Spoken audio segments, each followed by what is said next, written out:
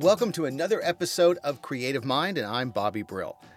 I hope you're ready for a very intense talk that goes all over the place. You are definitely going to have to strap in, grab some pens, grab some notepads, a lot to unpack here with illustrator and educator Robert Revels.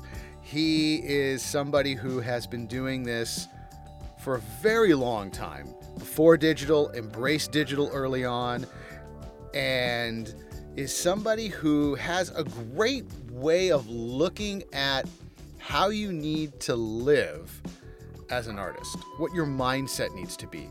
Not just the talent, but how you put yourself in the right headspace to have a career as an artist.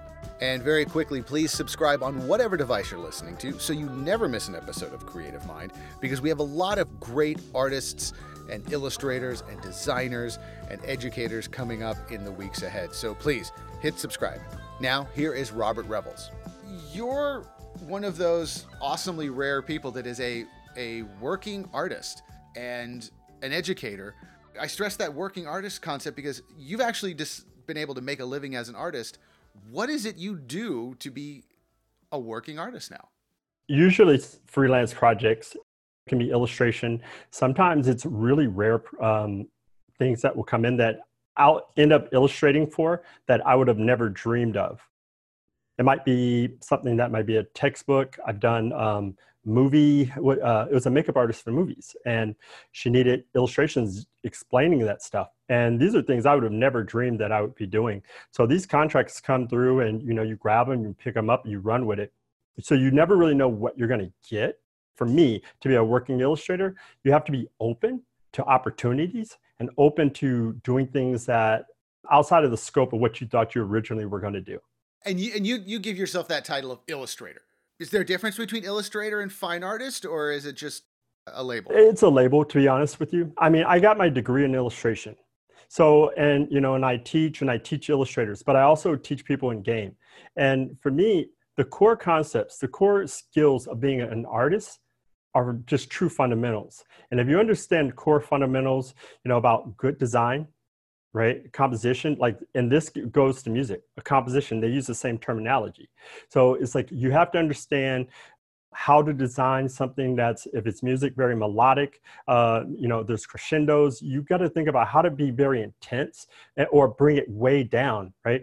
Music, and I'm using music right now because it's something we all can just relate to. It's like if you put on, spa music, it puts you in a certain tone. Well, it's the same thing with visual artists, right? The way we put our images together, we can trigger an emotional response instantaneously. And so if you can understand that, you can pretty much do anything. Because whether it's photography, and I was telling my class this today, actually, whether it's interior design, concept art, if you know how to push a button and make people feel a certain way, you can shift and you'll always be in demand, because that's what people want. People want to be moved. It's not just sitting down and saying, okay, I'm an illustrator, so I only do such and such. If you go that route, I think you can put yourself in a box. And I'll just say this, there's also some aspects of specialization that are important for marketing and to if people are trying to get a job specifically in an industry like game design or something like that. But I would just say this, many of the game designers, most of those people were illustrators. Even there are some really wonderful graphic designers that started off as illustrators. Some of my students went on to do UI design. And so the way I teach is very specific because I want people to have these core skills so they're flexible later. I think the thing that's kept me valuable and has brought value to me, my name, and all those things at school is because I've done a little bit of everything. And so although it seems like I'm a jack of all trades, I'm the master, again, of those core principles. And that's why it gives the illusion like I can do a lot. Right?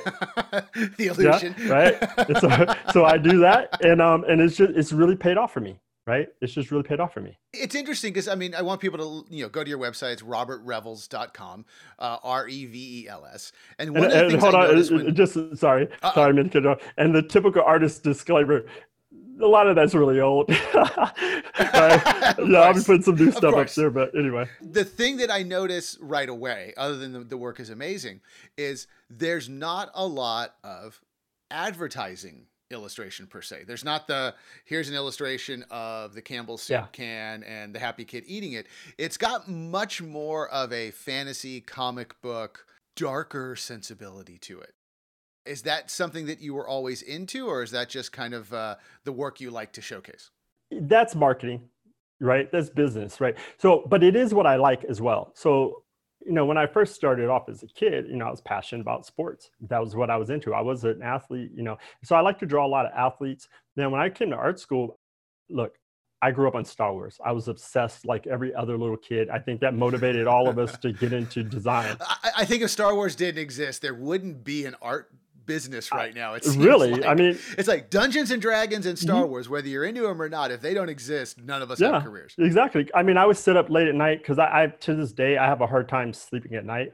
My energy turns on at like 9 or 10 and it's just what it is. And I tried to train myself, but I was a little kid. And I remember, I think it was Dark Crystal. And there was a lot of those things on HBO as a little kid. This was way back when they didn't have all the cable stuff. They would show these making of, and they would show them doing matte paintings on this stuff. And I was a little kid and I'm looking at this mind blown. Right. And so I've just always loved that stuff. I've always loved fantasy. I always loved sci-fi. Obsessed with it. And what was it? The end of Raiders of the Lost Ark, where everyone's just like I grew. I mean, for me, those behind the scenes things, what got me into film production and things like that was like that looks like the coolest thing ever. But that matte painting of the Star Wars matte painting and the Raiders of the Lost Ark matte painting, where it's like somebody painted that. And that was like my motivation. And the irony is, but then I also liked fine art too. But when I came to school, I thought honestly, this is right when McFarlane and all those guys broke off to do Image. So like this is right when it was hot, and then the implosion.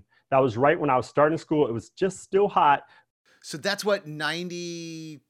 It was right around there. I started school in, I believe art school.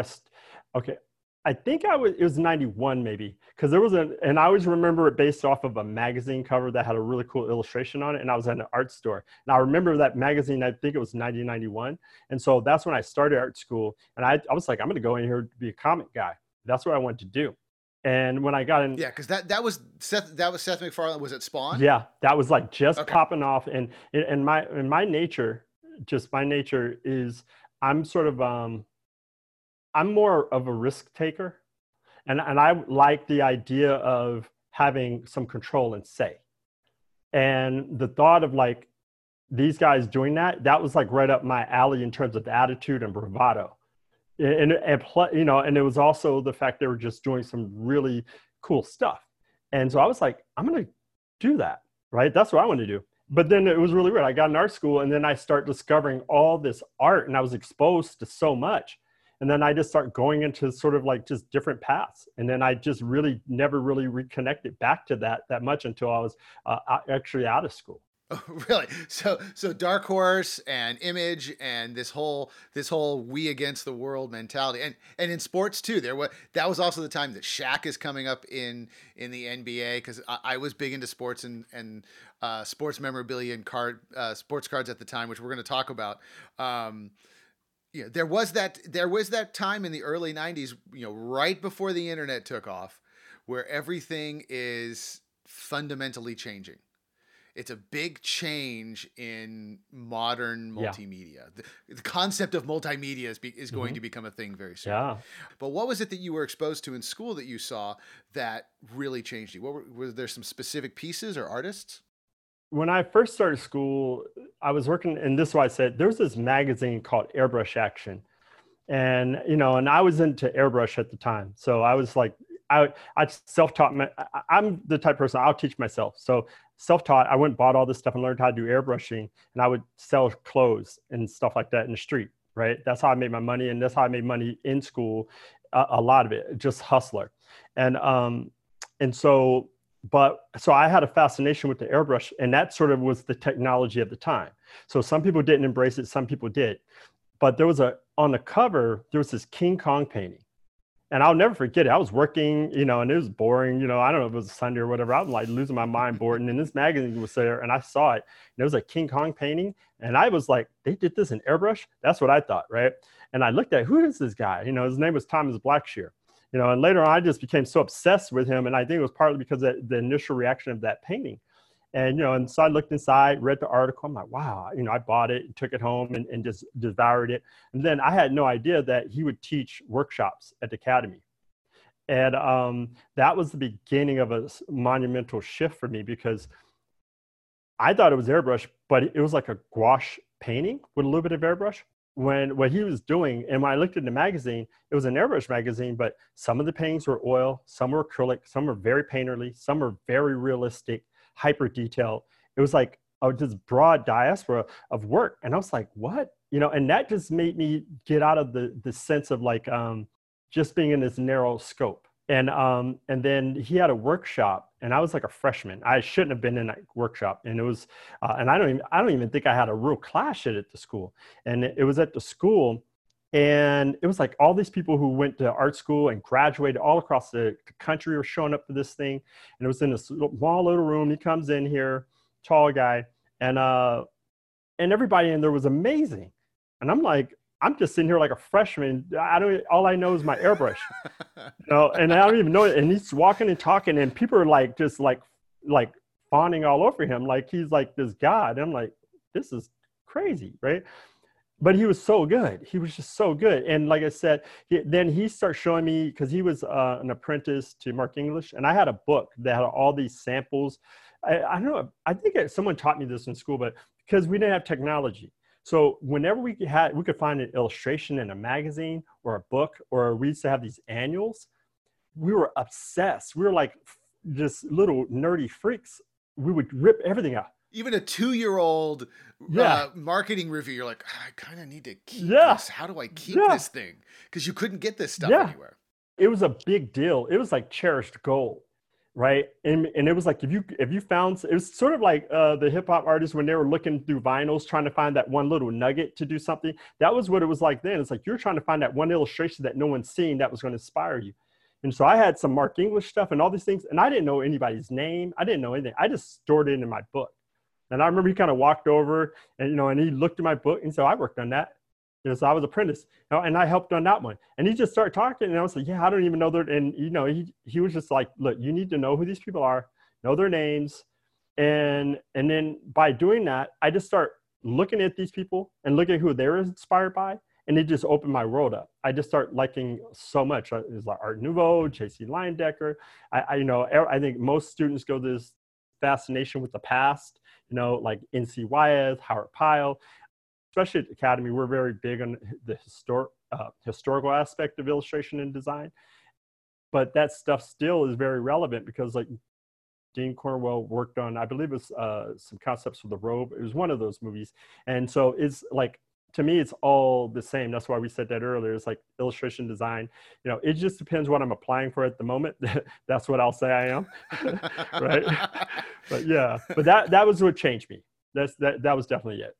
Where did you grow up? Did you grow up in the Bay Area? Yes, or? I grew up in Daly City, right? Yeah, super gray and foggy. Yep. And, super depressing all the time. And, but I was an athlete, and, so I played sports quite a bit in high school. So that kept me like juiced up a little bit, but And the Academy was your first choice for going to college? No. Well, it's really interesting. When I was in school, I was actually a really smart kid, but the peer pressure and all that in high school, it was so intense, where it was like, if you were really smart and people knew it, at the school I went to, it didn't go so well. Smart jocks don't go far, it seems like. It does not mix, right? So I did just enough to skate by, but not enough to excel. I played myself down, but I had opportunities that I was getting passed up on. So I had to go to JUCO. So I went to college of San Mateo. And so to give you context of that, is the year that I went is the year that there was a coach there, Tom Martinez. He had just retired. This is the guy who mentored Tom Brady. Okay. All the time, right? And Julian Edelman went to the same school that I went to play football, same place. He just was there a couple years after me. to give you context. So that's where I was at. And so I went to play football. That was me. What position? Receiver. I was a receiver. In high school, I played receiver all over the secondary, and I was like a backup quarterback. See, that makes me feel good because I was a very terrible ninth string nose guard at the same time where I was deep into the photography department and working in the dark room, and being the guy with glasses who was on the team with a 4.0 because we had football classes. Yeah. I played myself down in high school, but I knew once I got out of high school that I would not do that again. And so I remember I went into the coach's office, and now when I think about it, I could see how this could come off as sort of cocky and arrogant, but I didn't intend it. I walked in, I said, I'm going to play hard. I'm going to practice hard. I'm going to give you everything I got, but I'm not going to be one of those guys who's going to have PE from sun up to sundown. I'm going to have classes. I'm going to have biology. I'm going to do all these things. I was like, I'm not doing that anymore. Right. And here, this is the irony, right? So then like later on, one day I'm walking and like, he's looking at me like, okay, I mean, this is a strange bird. And then last year he comes in and there was like a letter from Columbia, trying to recruit me. Right now, I don't know what would have happened if I went all the way with that. I wasn't the best student. I was the okay student, but that goes to show you, like, because of that, he had to have sent stuff to me, to them, and then, but that goes to show, like, when you state who you are and what you're about from the beginning, people respond in a certain way in turn. And so he treated me like I'm an intelligent person, artist, not just a jock. And that bravado can really, it can make or break you. It's like, okay, you laid it out there. You better back it up. Exactly. So like cocky and confident, it's like that borderline, and arrogance it's a real strong borderline. Like in my mind, I never thought of myself as cocky nor arrogant, but I always felt confident. And that's because of sports. The amount of effort and things that you have to put into that drive you. And like to give you context, because I think this relates to everything in art. When I was really young, I had a neighbor who, he was a really cool guy. He kind of mentored me when I was like 13, kind of transitioning into high school. I was really skinny. I was always a late bloomer. So that's why I don't even look my age now. I always look way younger. And so it's a blessing now, right? But then it wasn't. I was really little. And I always loved sports, but I was not going to play football nor basketball in high school. I was just like, I'm not good enough nor big enough. I don't want to play with those. They're just huge. And he took me under his wings and started telling me, look, when I played in junior college, I was like 135. I'm like, no way. And like, he started showing me tapes and pictures.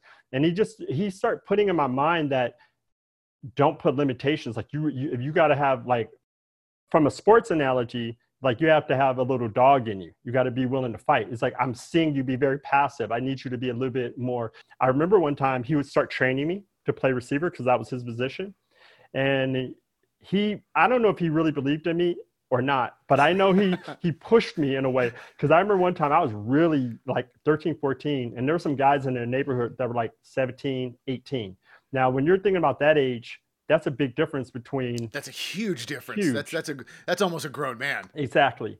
And this guy is out there. We're playing, and they were coming around like, talking trash. Like, what are you guys doing? Blah, blah, blah.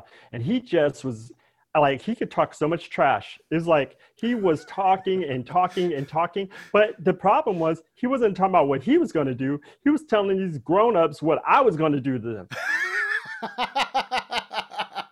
This little guy who you don't see is going to whomp your butt. Yeah. And get ready. And you see their nose flare and they're angry and they want to take me out. They're so angry. And he said, now get over there and they're going to guard you. And now you go do what we did.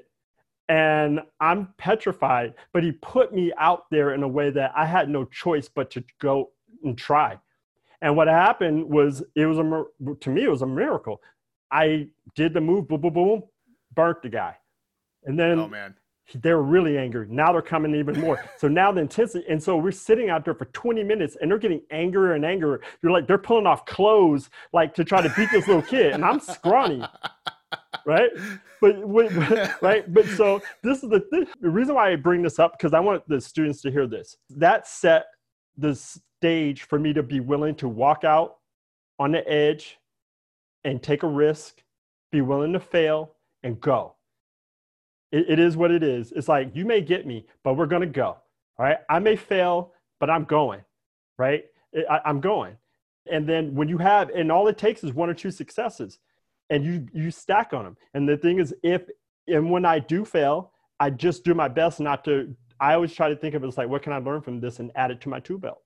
You hear that a lot in some of the more technical arts, like in cameramen and film and photographers. It's got a lot of bravado when you're working in that industry. And then when you're working with fine artists, it's kind of more, quiet and subdued, and we're going to do it. But like, if like you're talking about how, you're working freelance and you got to get yourself out there and you got to cut through the noise. It does require that. Well, I'm going to think I'm the best, whether I'm not. I better figure it out. Yeah. And the way I think of it, like in truth, it's like, because I actually don't mind the idea of being the best or not. But what I do like the way I like to think of it is, this is how I rein in myself so I don't get out of control. I go, you know what? I do know that I have talent. It's undeniable. But I'm not the only one that has talent. And once I know that, it brings it back into perspective. The issue is when you think you're the only one. That's when you got yourself in trouble, because now you think you're the only one who's going to be the best one. You're the only one that can do the job. And then you'll get yourself in trouble. That's when you have an ego, and nobody wants that ego around. So now is when we cut to that Rocky IV training montage of you getting out your pens and paints and airbrush and da-da-da, da-da-da. I mean, honestly, and in truth, I'm going to be honest with you, it's very much like that. Right? I grew up on that stuff. And I came from that background. So when I walked into art school, I was supposed to go one more year to practice, or one more year to play. And it was summer. And I was also, I didn't mention this, I was also got accepted to go to Morehouse. That's a historically Black college, Martin Luther King and all that stuff. So very, very important school for a lot of people. So you don't turn that one down. You don't. And I got accepted. And I was initially supposed to go that fall. And I was going to go into political science. At that time, I was I wanted to become like a civil rights lawyer or something like that. That was really a passion of mine at that time. And so I had counselors, and I drew in college. So they would see some of the artwork that I did, and I was doing the airbrush t-shirts and stuff. But I had a counselor, and she put me to the side and said, like, are you sure this is the right thing for you? I mean, like, a lot of people can't do this, like this art. Like, are you sure? Like, I really want you to really consider what you're doing first. And that's when I went up to the academy just on a whim. And I just wanted to go look in the halls. I walked around. I saw art on the walls. My heart started pounding out of my chest. Like, I want to do that. I can do that. I want to do that. I can do that. And literally, I signed up on the spot. I didn't care. And this is what I mean. Like, this is where you do have to do some. I didn't look to see what the school was. I didn't see who was teaching. I just saw art on the wall. That's all I needed. Like, there was art on the wall. And then I just said, I'm an athlete. I'm going to take the athlete training, and I'm going to come in here and get busy. And that's exactly what I quit. I quit literally football, everything on the spot. Burn, some people say burn bridges. I burned bridges. Everyone, my mother was mad. Everybody was mad. You didn't burn bridges, man. You salted the earth when you left. Yeah. So it was like, and literally I had like a finals to do. I don't recommend this to people, right? Just so we're clear, don't everybody do this. But I think it's important to give context to how I'm wired, really. And so I was like, I'm not going back. I'm going all in. And I didn't take a couple finals. So I knew that was going to just radically blow up all my college stuff. Oh, man. And I knew, and when I came to school, it was like I walked in, I was not the best. These, you got people coming in here, they've been drawing their entire life. I drew, everybody draws, but, I drew off and on. Sometimes I draw some sports characters, and then I wouldn't. I would do it in the school, but I never perceived myself as an artist.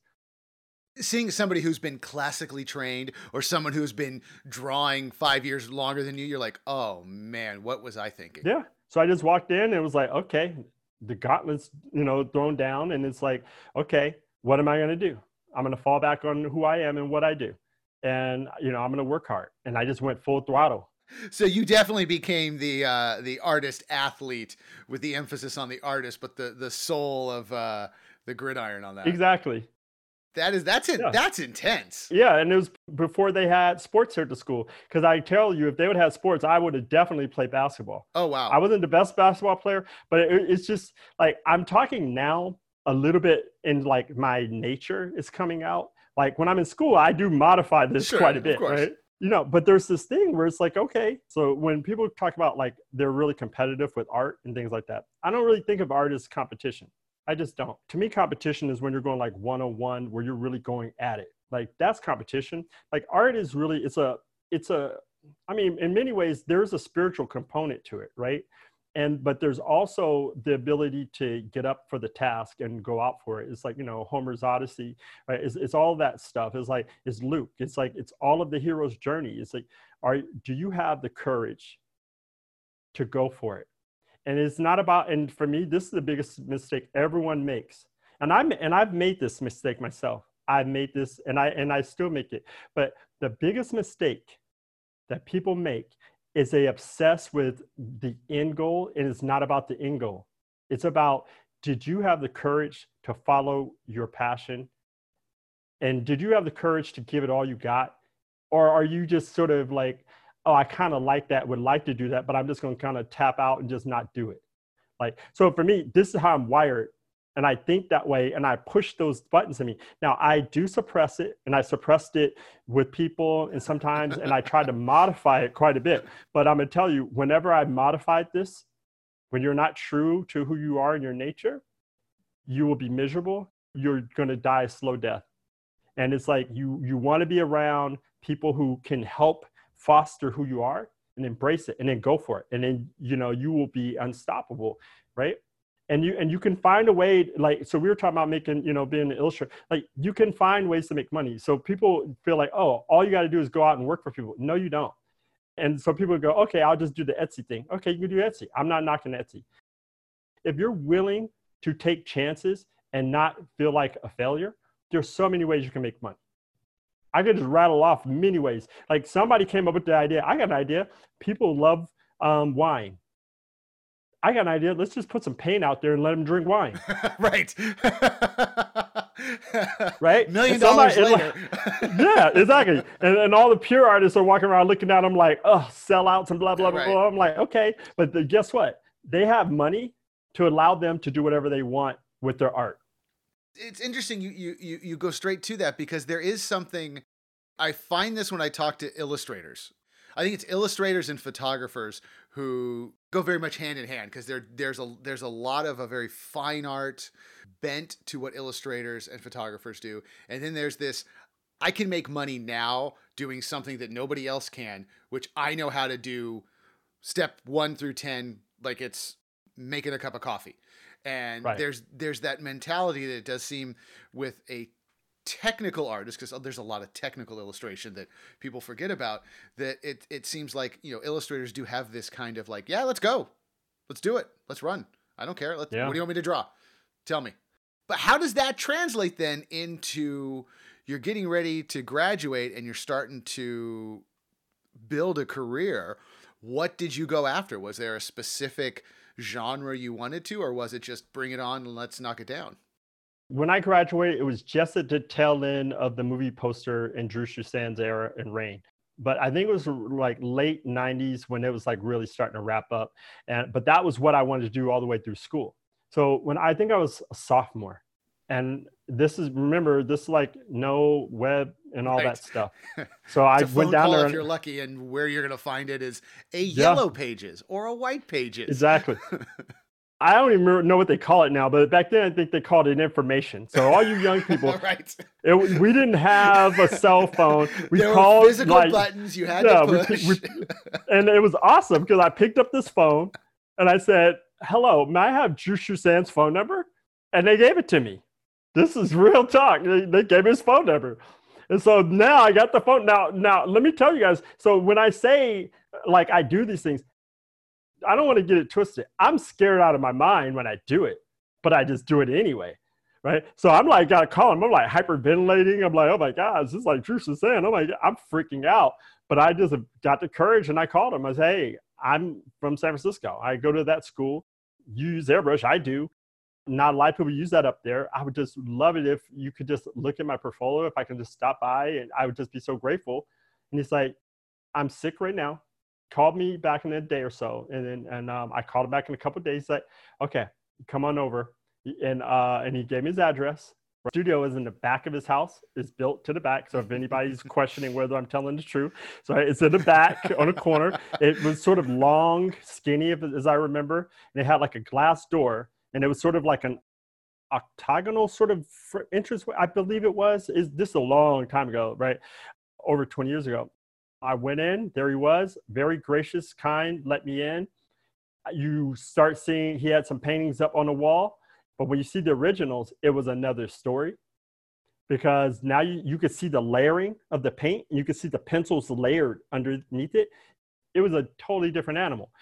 And this is why this was important, because when I went in there, he was nice, and he was just letting me walk up to him and look at the paintings. He was just showing me all this stuff.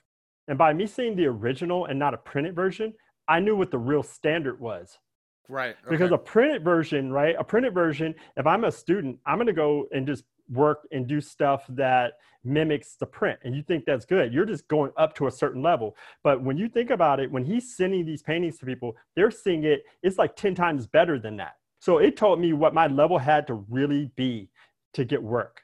I mean, a lot of people forget when you're talking at this level, it's a painting. It's not an airbrush artwork. It's not it's not an illustration. It is a piece of fine art. It's like you said, there's the pencil drawing, the colored pencil drawing, maybe some marker, some airbrush, highlights, gouache, some varnish here and there, a couple of tricks that no one's going to tell you about. And then it goes off and it's photographed and from then on. And these things are massive. Yeah, they're big. Mean, these are not small pieces of work. These are door frame size pieces. Exactly. The person who's never been through art school or hasn't seen a painter work, they think, oh, you do 1 or 2 paintings a year. It's like, no, you're doing 20, 30, 40 paintings a month, every quarter. I mean, you're producing. The production level is much higher now because of digital. I think back then with publishing, especially because back then we used to have to FedEx stuff back to New York, right? Mm-hmm. And so that whole process, and you had to FedEx your portfolio. It was very expensive to get started in this business in the past. So you get to meet one of your idols. What then do you start to work on? Is it just a hodgepodge, or are you going and trying to find some stuff that you're looking for? Because you did posters, correct? Yes. Was it sports related, or was it? That became sort of my thing. So when I graduated school, I got illustration reps, and because back then it was really a big deal to have a rep because we didn't again have the internet. So I had a rep in New York and I had one in LA, and the one in New York, they were getting me jobs like right out of school. So it would just be these sort of random sort of publishing sort of cover pieces, just nothing sexy, but just good solid work, typical pay on those. It might be like, $2 to $3 grand for like, about 2 weeks work. It was, it wasn't great. It wasn't bad. For me, I was excited about it, especially coming out of school. I could live. You were actually able to eat. So it came out and I was like, okay, this is cool. I'm getting my feet wet, and I'm like, okay, I can't complain. And I kept doing that. And then I got a job and I'll kind of get to the sports posters, but I got a job at Wet Studios. And this was sort of fundamental right before I got into the sports stuff. So I had my reps and I'm doing work for them. I wasn't, and again, I was young, a little immature because it wasn't kind of the projects that I wanted. So I didn't emotionally get up for every single illustration, which was, it's just immaturity. Like I'm totally different now. But I got a job at this Wet Studios, and this is what really started to turn me into a professional. I always tell people it was a classic rock and roll studio. It was right next to the ballpark, right before Pac-Bell Park came. That's kind of what shut and changed everything down, removed everything. But it was this studio right there. And no one's going to remember this, but there was Tower Records in San Francisco. Okay. Always an epicenter of what's going on in any city they're at. Yeah. And so like this Tower Records was a big deal. And what was fancy or special about Tower Records, the one, I believe it's in Columbus, was the street, I believe. They had these big 6 by 6 feet wood panels of painted album covers, like literally someone painted these and they would mount them up outside. Right. Yeah. I think all the Yeah. tower. I grew up in LA, and Yeah. all the tower records I think had that, and they would Yeah. change. It was like, oh, So wow, look Wet at that. Studios, like that was one of their bread and butter things that they did. So you airbrush and paint those out. And so, and then we would also do all the concert backdrops. I mean, we worked on stuff for Santana, U2, everything.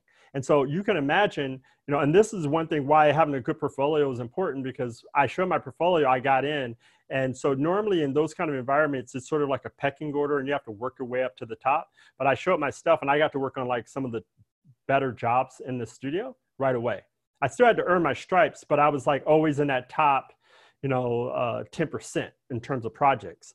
And it was fantastic. And I mean, we worked on all kinds of stuff and it was amazing. And why I bring that up, that's what turned me into a pro, because they would hand me like, my stack of album covers and they'd say, okay, we need 4 of these, maybe in a week and a half, or they might give me 1, we need this tomorrow. And you're talking about 6 by 6 feet and it's got to be photorealistic, airbrush and paint. You had to move.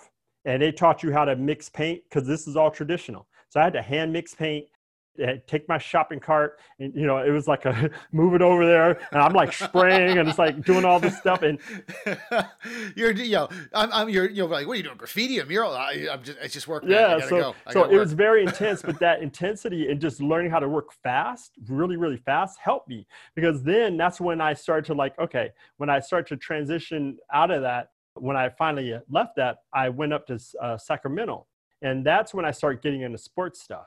I believe the company was Sierra Sun. I believe it was. That was the primary company that I did stuff for. And then I would do stuff for, I can't remember the album, the magazine covers. Again, that's another thing that doesn't exist anymore, but has kind of come full circle where, the idea of a collectible. And now we have, now collectibles are totally different. But, the idea of, collectible art and fan art and, even some of that sports stuff is almost concept art, because it's like, this doesn't exist and we're trying to make illustration or almost fine art for the masses. Yeah. It was definitely, I remember that stuff. I mean, getting an actual poster size lithograph of a painterly style, then autographed by the artist, then autographed by the player that was the premier doctor level gift or dentist gift. It was awesome. Yeah. Limited edition. And it was very similar to that whole thing with the comics. You get some that look like on fine art watercolor paper. Then you get some that are foiled with embossing, so I did a few of those that got done that way. So it was enjoyable, and it was sort of a natural fit for me, because it was like it allowed me to use some of the Jushu San kind of, and I use him. He's like shorthand for just saying posters that are composited, right? Because that's my generation. That's what we say. But it was allowed me to do that composited imagery and paint it by hand, but yet use some of the things I knew and I was emotionally connected to, even though there was some time since I was really involved in it. But it was sort of a natural fit, and I had a good emotional connection to it, I think. That's important. I mean, if you're not emotionally connected to your artwork, it's just it's just dog food on a plate. I mean, it's not that exciting. Exactly. So when does the switch come to being a digital artist now? A couple things happened. So when I went up to Sacramento, right, Davis, I lived in Davis but worked in Sacramento. I had just left Wet Studios. And so I went up there and, I was doing freelance and I was doing the sports stuff, and they had a place up there, but I needed like more steady income. And so I was like, what am I going to do? There's some studios around here, but like they all need digital skills and I didn't have any. And then what happened, which was sort of like a crushing thing that happened to me, I had sent samples when I had got out of school to ILM. I got 2 letters actually, and sometimes I mix up the story. I got a letter asking for more stuff, and then I send that. And then I got another response where it's like, this is great. Send us all your digital stuff. And I had nothing. And I was stubbornly refused to do digital. I was like one of those, I'm an artiste, right? Of course. Many of us thought that. I'm not going to pick up a digital camera. Oh yeah, I'm not touching it. Like, I'm not going there. Are you crazy? And that was sort of like the real awakening, where that opportunity of something that I always dreamed to have was just gone and squandered because I wasn't willing to be flexible and learn and grow. And that changed my future, honestly. Because then when I got to Sacramento, I needed a job. When you're in a college town in those areas, it's different than being in the Bay Area where jobs were robust and plentiful, right? I could just walk outside and get a job. It was just easy. When I went up there, it was like, I just need a little part-time job to just cover until my checks come in. And I couldn't find a job. Not even a coffee shop job. They were telling me they wanted me to write 2-page essays. And I was like, it was a very emotional, disturbing moment. Right? Like, I mean, and I have to be dramatic, right? It's very dramatic. Because I'm like, I got a degree. I got the skills. I can't even get a freaking job at Macy's for Christmas. And so I went around to all the studios, all the graphic design studios. And there was one in particular, I kind of got along with them really well. They were really nice and they just loved my portfolio. I was just looking for freelance work. But I was also like, hey, do you have a job? And they were like, you know what? I can see how you could be a graphic designer. I can see this. And they said, their words, she said, the best graphic designers are usually illustrators. I'm like, okay, cool. Can I have a job? Right? Yeah. Great. She's like, we do have a spot, but I offered the job to someone. So I have to see if they're going to take it. And so it said, but do you know computers? I'm like, no, but I can learn. That's it. One-on-one drill, 50-yard line, no pads. Let's go. Come on. Yeah, I'm telling you. And she's the principal. And now I want to give you context. So like, our rival school, I would not rival, but how like if we had to say the school that is closely associated, one of them is like Art Center. So she was an Art Center designer. So she was very serious. So what happened, I just said, hey, look, let me prove it. Let me come in here for a week, maybe 2. And show you that I can learn, and it was Adobe Illustrator at the time. Let me show you that I can learn this and do this. So she said, they gave me the manual, right? I took the manual home. I devoured that book, right? I devoured it, literally. I came back the next day. She put me on a computer, and she just let me play around because I didn't have a computer, couldn't afford it. And I sat there. Now, again, I'm an illustrator, and this is why I say it's all the same, because I sat down and like I didn't know the terminology of the language of graphic design, but I knew the visual language. And so she said, hey, do a newsletter. Now, again, that wasn't the kind of work that I did. So I had to quickly look up and see what a newsletter looked like. And I just looked at it. And then I made like a bunch of newsletters as samples for her to see. Now, man, I didn't do type design. I didn't learn all that stuff. But she looked at it and she was just like, man, like, wow. But she couldn't commit because this other person got that job. We were supposed to have the job. And so I was like, and I did this for about a week and a half. But after a while, I was like, okay, look, thank you so much. I appreciate it. I got to go get a job. And then I get a phone call from the studio that I put that work in. And they're like, look, the other person didn't accept it. And we want to offer you a job. The beauty of that was when I was there is that's when I think I actually became an illustrator, because I saw how illustration was really used. I saw how when the illustrations came in, when people sent samples in, I saw what stayed, what went in the garbage. I saw why. Interesting. Right? Interesting. We had our staff photographers. We had 3 particular ones we used and like one on certain projects. I saw what they got. I saw how those people came in. They would come in with their families when they were dropping off. So I don't know if it was intentional, but I'm gonna tell you, like, I'd be working on my project and like their kids are underneath my feet and it felt like they were connected as a family. Those people get work. Interesting. Right? I'll have to remember that next time I'm up for a gig. I'll bring my kid with me. Like, hey, go play, go look sad, or eat some ice cream. It was crazy. It was crazy. It taught me so much because I saw why we kept using certain people. And even if people were really good, and I saw like sometimes people would keep samples, not really for the actual work, but for maybe how it was folded.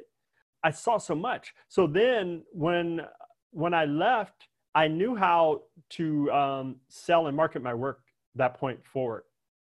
because I knew like graphic, like I knew it's like, even now it's like, there's certain ways you can go, like if you want to use Illustrator, you can use it a certain way and what appeals to people. And then you also know the industries and where are you? We're in the Bay Area, so we're tech area. So the illustrations have to reflect that. And then, New York, even still, if you go to like Broadway and that whole vibe, it's just a different feeling with the work. And so if you're going to live here, you got to do tech. Right. If you're in the Midwest, you're doing cars all day long. You're in LA, you're doing movies every minute. And so what that taught me was taught me to understand this is a business and start to think of it as a business. Well, and that's interesting. I mean, a lot of people we've talked to have said that where once you see how they use the artwork, you realize not what you've done wrong, but how somebody who's writing you a check looks at your work, which is very different. Like you may make the most gorgeous thing ever, but if it's not going to fit in an A4 or an 8.5 by 11 page where you've got a gutter and you've got an ad that's got to go here and all of a sudden a column to some text and there's no place to put the text because that text they can't change the color on so it's readable, your artwork doesn't get picked. Exactly. And what's worse, if they had to take your piece and now they have to spend all day in Photoshop fixing it, disaster. They're not using you again. They're not. They're angry. I paid you money to not give me a problem. You gave me a problem. Oh man. Right? And now I got to fix your problem. You're not getting hired again. I listen. I didn't know Photoshop at the time because it was all Adobe Illustrator. But then we had, I think, one Photoshop at the time because it was so expensive. But what happened was I started to like illustration and I started to like design more when I stopped doing it traditionally. Interesting. Yeah. Really? The business, I like painting better traditionally, but doing the business, it opened me up. I actually started to enjoy it because I loved painting in the process so much by hand that I hated making changes. The thought of making, like all that part of it, I was a fine artist. It was very hard for me to go in and just paint stuff out. And so it was very precious. And I was having a hard time getting out of that precious mode. But once I went digital, it was like I was released. And I was like, now I can work free.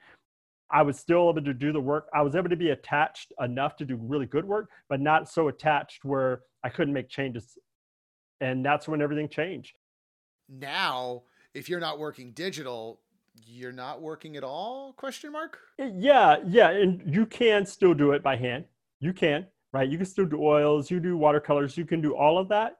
And because the deliverable is all digital though. So it doesn't matter if you do it traditional, it's going to be delivered digitally. And if you don't do it that way, again, you're going to have somebody looking at you like, what? Like what?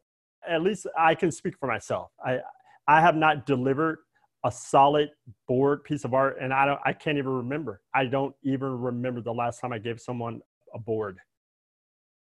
What was the reason behind you becoming the go-to master of all at the Academy? And I'm giving you Thank that you. I appreciate that. But with the classes you teach, it's like, wow, this is a lot of stuff. This is thank you. This is no joke. Yeah, no, thank you. He said it, not me. So I would become like, hey man, like I said, 9th string defensive tackle. I'm not going toe to toe with you. I'm trying to keep my nose in one piece, man. I wish it was a short answer, but it's not. And nothing I say is short. So here's the reality. When I was in school, I made goals. Even when I left school, I said, I made a lot of goals. I'm going to, travel. I'm going to be a teacher one day. I'm going to come back and teach. Really? Oh yeah. I knew that. I knew I was going to teach like when I was like maybe a junior. Oh, wow. I just knew it. And so, I like to write goals down on papers. I always did this, envelopes, this kind of stuff. I even do this stuff to this day. I like to, every year, people call it New Year's resolution. I make annual goals and I go after them, right? Oh yeah. And then I review them throughout the year and I checked it in a year, what I did, so that was it. I knew I was going to be a teacher. I thought I was going to be a teacher. I thought I was going to start teaching like around my age now though. Right. Okay. Right. It's like I'm done. I'm ready to retire. I'll do one painting a year. And so when I taught, with everything, I had some really fantastic teachers and I had a few that were just not so great. And it wasn't even technical ability, but it was a personality that you could see they were competing with students sometimes, and they weren't really there to help them. They were more to like squash dreams, right? And I hate to say Right. that, but that's the reality. Sure. And I hate bullies. So when I saw some of that bullying, I knew I'm going to be a teacher. And I'm going to come back. And I started thinking about it. It's like, so where most people go like, who am I and why should I be able to teach? I changed it. I flipped the script. I'm going, who was the worst teacher I ever had? I'm being honest with you. This is how I did it. Who was the worst teacher I ever had? Can I do what they did? Yeah, I can do. I'm better than that. So that was all I needed. I looked for any angle to get me motivated to go forward. I'm like, I can do it. The minimal, I can do that minimal, but I know I'll do better than that. So I think I'm willing to go take a chance that I could at least be better. I think I have a thirst for learning and desire to just grow. And I know what I want as a student. And so I just project that on other people, and then I try to get what they want. People want to learn. They want to be motivated. They want to be driven. They want to become better. And they don't want to feel like they're put down. They don't want to feel like I'm terrible and I can never be great. They want to know and see that it can happen. It's interesting you say it that way, because there is something that makes art school different than so many other paths of education where, especially illustrators more than anybody, I think, is you're learning to be your own boss. When you're done, you got to go out and hustle. And even if you happen to work with a studio, you're still hustling. And it's like, if you're getting a law degree, you go work at a law firm. You get a degree in medicine, you're going to go, sew stitches. But if you're getting a fine art degree, every class is breaking you down, building you back up, figuring out what you're good, getting better, new techniques. You do have to have that kind of, you need someone like you going, all right, let's do it. And it's hard because, I don't want to make it sound like, I know there are fantastic teachers all around, and I take as much from them and I wrap it all up and try to put it into how I teach. So I think the thing is, I know there are people who are passionate, and I'm going to give you a story here, and I'm not going to give a name, but I'm going to tell you, there's a colleague here at school. And I want to say this to everybody, because sometimes people talk about art school and art teachers and teachers in general.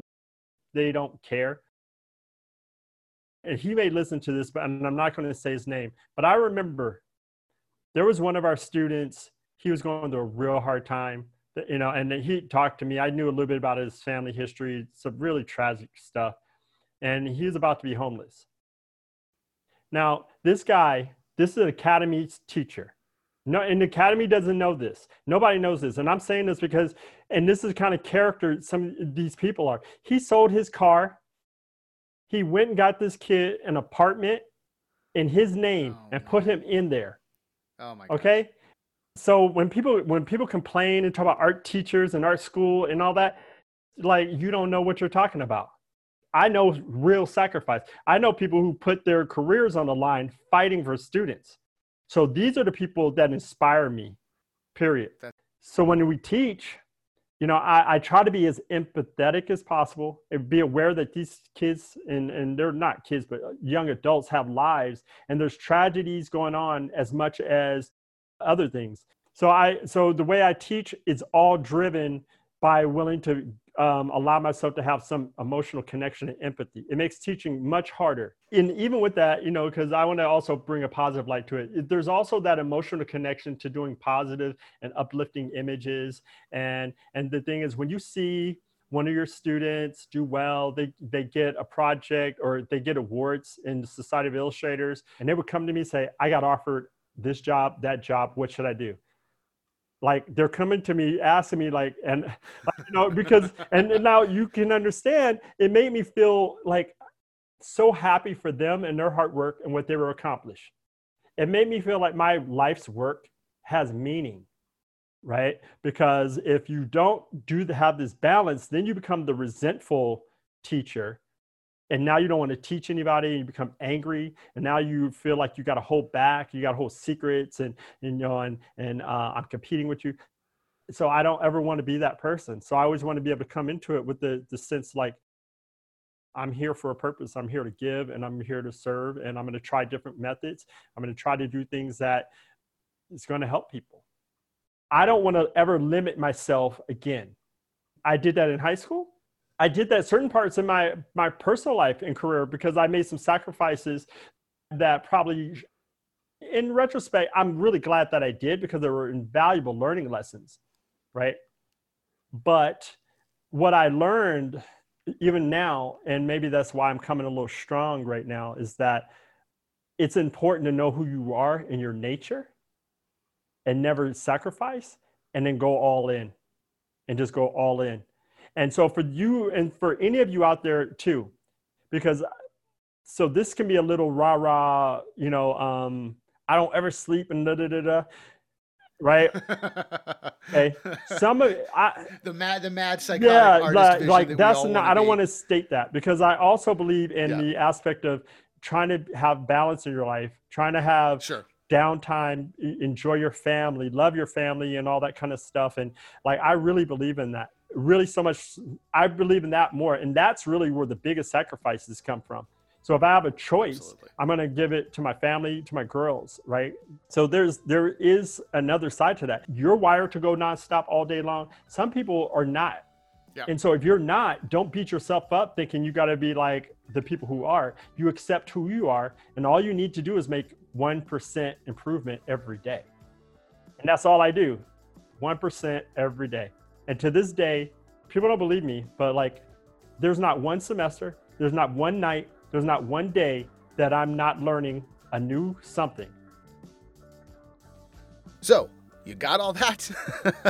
That was a lot to cover with Robert, and I highly suggest you go to our Facebook page at facebook.com/Creative Mind Podcast to see more of Robert's art and deep dive into what he does, because it's really fascinating to see his work and how he went from traditional airbrush and watercolor to being at the forefront of the digital design world. So let's wrap it up. And again, please subscribe on whatever device you're listening to so you never miss an episode of Creative Mind.